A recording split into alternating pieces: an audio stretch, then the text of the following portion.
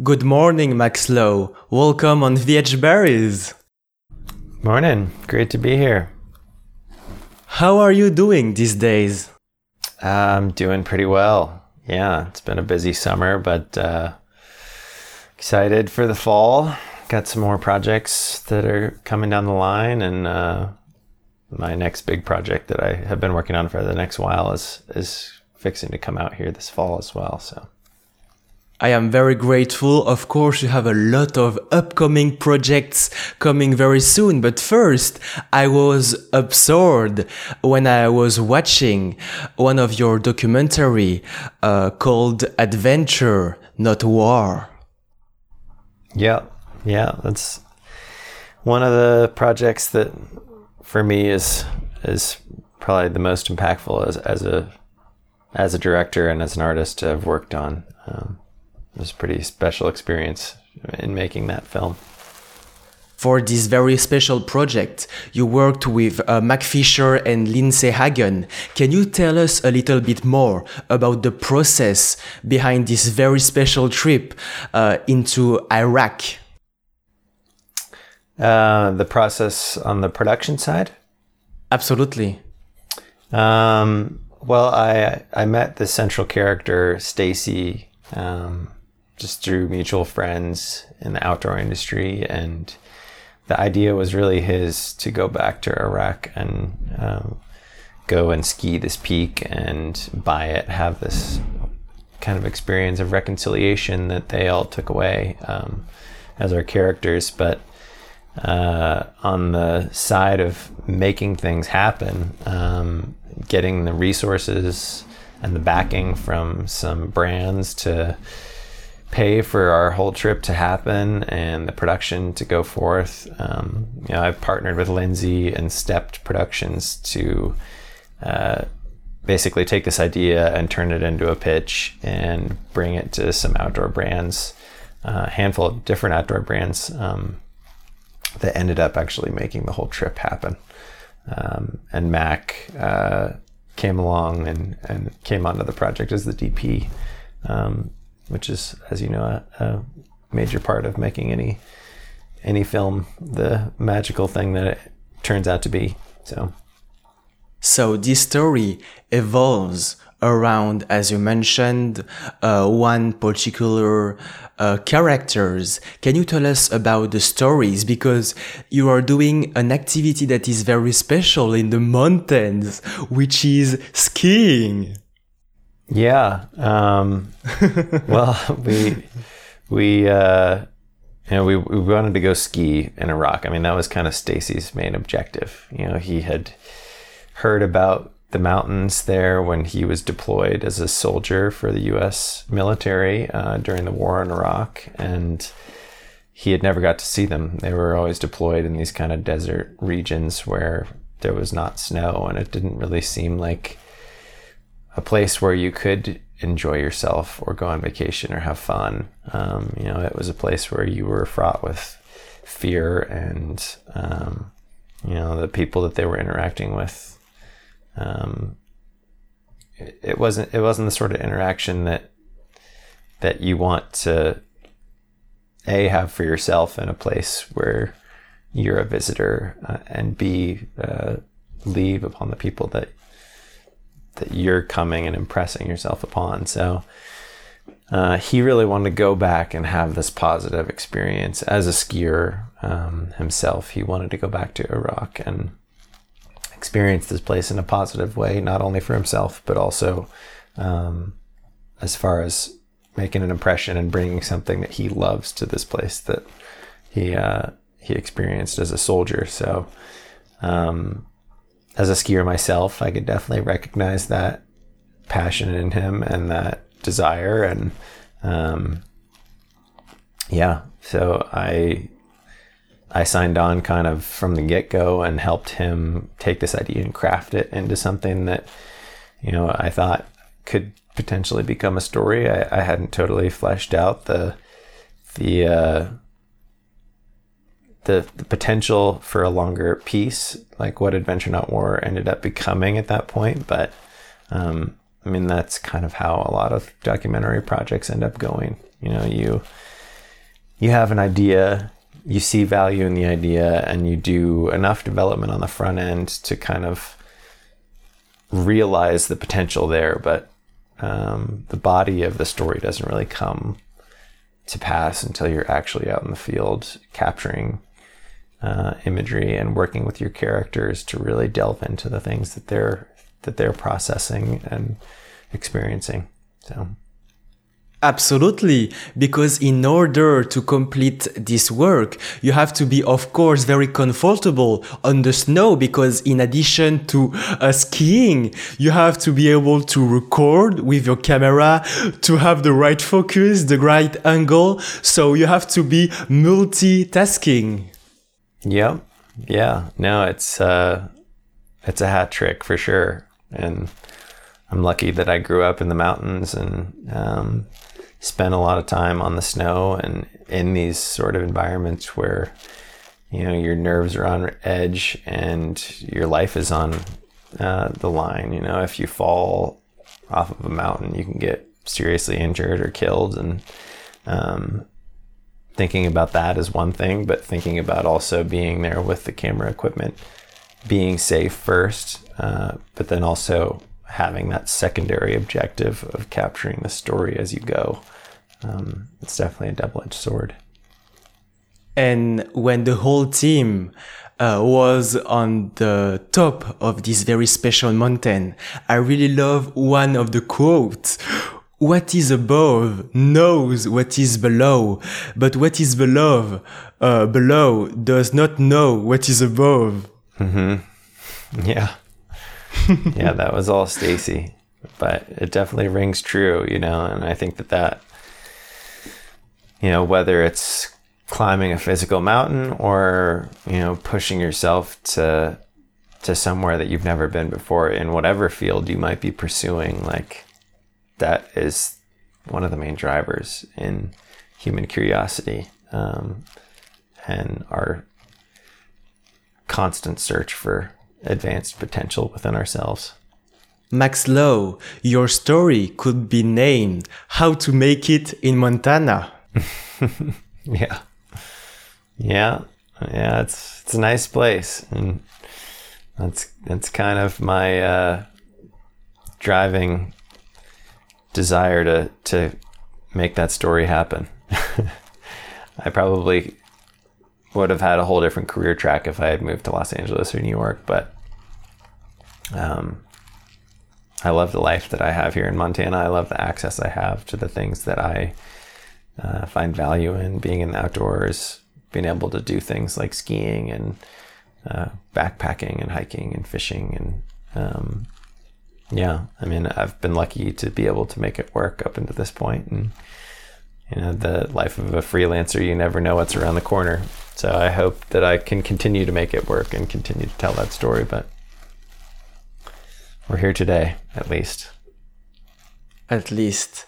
And Montana is this western state defined by its diverse terrain, ranging from the rocky mountains to the Great Plains. Yep.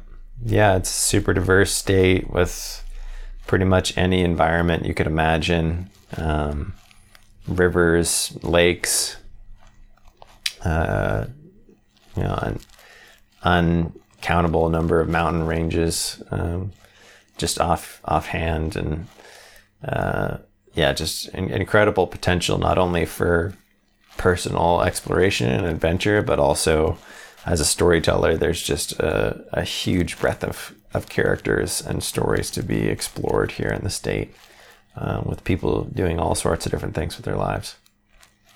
For sure, and I would love to know more about your beginning that started in 2012 at newspapers and a magazine called National Geographic. Yeah. I mean, the real start was probably when my mom, who was a photographer, you know, throughout her life, she gifted me a camera when we were going off on these family trips together. My father was a professional mountaineer and my mom was an artist. So they both had these lives where they could kind of define their own schedule by the whims of what they wanted to do outside of their work. So as a family, we got to travel a lot when I was quite young, and my mom gave me a camera, and that kind of became this way that I could interpret the experiences and travels that we were having by my own accord, and kind of put this unique angle on them.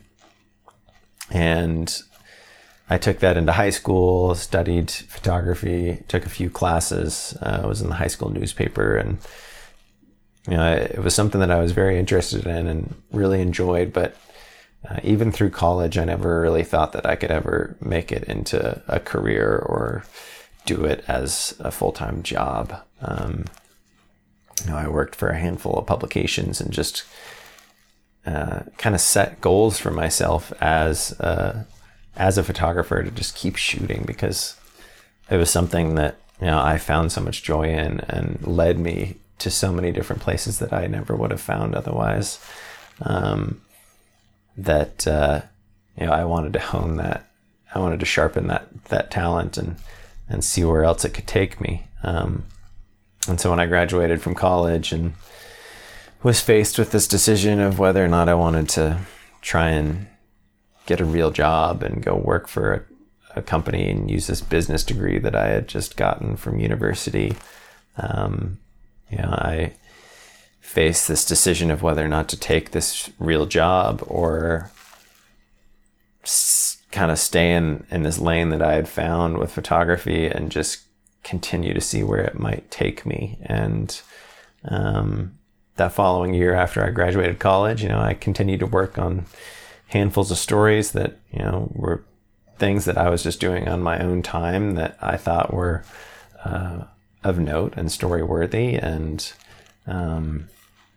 ended up going to this seminar put on by National Geographic at the university here in Bozeman, where I live, and learning about this grant program for young people. It was called the Young Explorers Grant back then.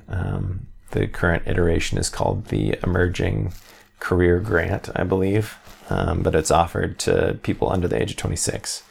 And I applied for this, with very little expectation that I would ever get the grant. And, working for National Geographic seemed like something that was totally unachievable. But, I thought, maybe there's a chance. It's worth at least trying and just putting my name in the hat to see, if maybe it gets pulled out. And I ended up getting this grant while I was traveling the following spring in India with some friends, and went to work on this project in Nepal for National Geographic under this grant, and ended up meeting lots of folks there that would help shape my career to this very day. It was a amazing opportunity, and one that I look back on, and one of those moments where, and I think we all experience them on a pretty regular basis, where there's this chance, this door that you see, and it seems like just a infinitesimally small chance that you would be able to ever achieve this thing, this dream of yours. We struggle, I think, as human beings to see our own potential and recognize the fact that we might be able to do something that we think is totally out of our reach. But if you put your name in the hat, that's all you need to do. And if you do it enough times, and with the right intention and tact, you can achieve things that you never thought possible for yourself. And talking about hats, every single year you are having more hats in the photography industry, but also, and right now, in the filmmaking. Yeah. No, I definitely started more in still photography. That was where I kind of found my passion in storytelling, and I still to this day love shooting still photography. For me, there's just a flow state you find when you're in a situation and you can see images and capture them, and that's kind of the extent of what the work is. But In filmmaking, I found this much more in-depth way by which to engage with the world around me and the experiences that I'm having personally, as well as the characters that I meet along the way. With film, you have this tool by which to just tell the most incredible and impactful stories, I think. Not to say that a single image can't do the same thing, but I don't claim to be an amazing photographer. I really enjoy it, but I think that there's a lot more talented photographers out there in the world. But in film, I found this different tool by which I could dig into stories in a much more intimate sense. And I think that one of my superpowers is an ability to relate with people, and film became this amazing tool for me to be able to do that on a much deeper level, and experience these worlds that other people know on an entirely different scale than I do, in this very broad and in-depth sense. A super power and a super powerful asset that you have that is coming very soon is a very powerful documentary that is going to come out this fall. That is going to premiere next week in Colorado. Yep. Yeah. My first feature documentary film, exploring my own story, actually. Exploring the death of my father, who was a mountaineer, and how he lived his life, how he balanced his love for the thing that he did for himself, which was climbing, and the love that he had for our family. And then exploring how each of my family members balanced that and were affected by his death on their own accord. And it's as far as projects go, above and beyond the biggest thing that I have ever done and may ever do, just because of the personal nature of the story and the personal gravity of sharing it with the world, and asking my family members to step up and share it with me. So. Your father's name was Stewart Alexander Lowe. And as you mentioned, this is going to be your first feature documentary film. Can you remind us who was your father? Yeah, my father, Alex, he was born in Montana, so similar to me, grew up here in the mountains and the forests and on the lakes and rivers that I get to live on today. And he found this passion for climbing when he was quite young, similar to me with photography, and pursued it all the way until it became a career for him. By the time he was my age, he had already had myself and my second youngest brother, Sam, with my mom. Where I am in my career and where he was in his climbing career at my age are actually very similar, except he had chosen to take this path of having a family as well.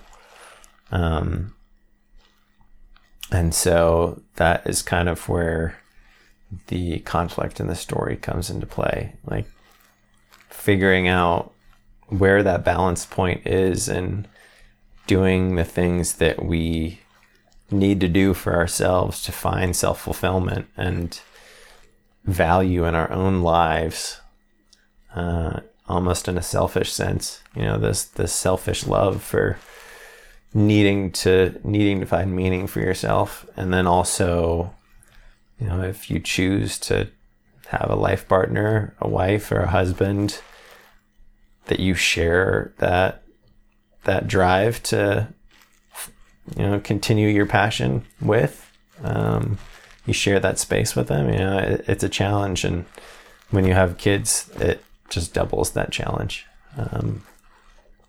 because you end up having to give part of yourself to those people. And that's a tough thing for a lot of people to reconcile with, I think. For a lot of people, it's not, but I feel like that's one of the great human things that we all struggle with in one way, shape, or form. I assume that during this process of creating and crafting this piece of art, you took some testimony from members of your family. Were you the one behind the camera when you were filming this part? Because this is pretty tough. Yeah, no, I was behind the camera, and that's kind of baked into the bones of how the piece is presented to the audience. You know, as you watch the film, you experience these interviews and interactions with my family members and the other people that we interview for the piece through my eyes. You know, I'm the one asking all the questions, and I'm the one directing these interviews, and you know, you see me experiencing things as the filmmaker, but also as someone who's involved in the story on a personal level. And I'm very curious because after next week, when will this feature will be available to the public eyes? Yeah, it premieres next week, first week of September at Telluride Film Festival, and then we'll be screening it through the fall limited theatrical release and a handful of other festivals, and then it will be available in early spring next year for the public. I have a great intuition, Max Lowe, and I believe that maybe it will catch the eyes of some companies, and maybe that it will be broadcast on some great platforms. Yeah, I hope so. Yeah, we'll see. I mean, that's one of the things about art, whether it's photography or film or anything else. You know, you put yourself into it, and then you just hand it to the world and see what people think. You know, it's scary. You know, I feel like I'm right on this edge where I've created this thing that holds a part of myself in it, and now we'll see what the world has to say. And my hope is that people see something within themselves when they watch it. You know, I think that is the power of intimacy and vulnerability and storytelling. You know, irregardless of the subject matter, you know, when you break something down to the human elements within it, I think that there's potential to allow people to see something within themselves that maybe they wouldn't have been able to otherwise. So this is very true, Max Lowe, because when you enjoy and you love something in someone or a subject, this means that this is also part of you. For example, when whether it's your documentary in Iraq or the one called Bare Existence in Canada, these are values that are close to me. For example, this idea of love, of dialogue, and of respecting the nature, for example. Yeah, totally. Yeah, I mean, and I think that that's the power in examining anything through a human perspective, whether it's our trip to Iraq with Stacy and Griff and Robin, you know, exploring this adventure and experience through their eyes makes it more palatable and more powerful to the viewer. Or Bare Existence, where you see the plight of polar bears in the face of climate change through the eyes of these scientists who experience it on this intimate level that no one else, you know, has the perspective or ability to see. You know, you can bring people into worlds, just as I was brought into worlds by photography when I first started out. in it, you know, it gives you this door into alternate perspectives that, you know, we just aren't really able to grasp you know, by our own volition, because it's hard to step out of your own life and your own world in that way, at least. And I also found that you are having more fun by bouncing between motions, pictures, and still imagery, which is a great balance to have in the life of an artist and photographer, for example. Totally, yeah. I mean, it's super fun. It's a lot of work getting these projects off the ground and convincing people that it's worth investing the resources to allow you to go off and do these trips and have these experiences, to tell these stories. But it personally, it brings me a lot of enjoyment, and you know, that perspective that I gain seeing a world through other people's eyes just continues to be the most magical and valuable thing that I've ever been able to tap into. And so, you know, as a person, you know, I think in general, you want to feel like you're giving something back to the world. You know, you are gifted this amazing blessing with life, and you know, especially those of us who are lucky enough to have the resources enough to travel around the world and see it through the eyes of people who live life in different ways. And I feel beholden to share those experiences for sure, and feel really lucky that I've been able to gain the platform to talk about some of these things that I think are important.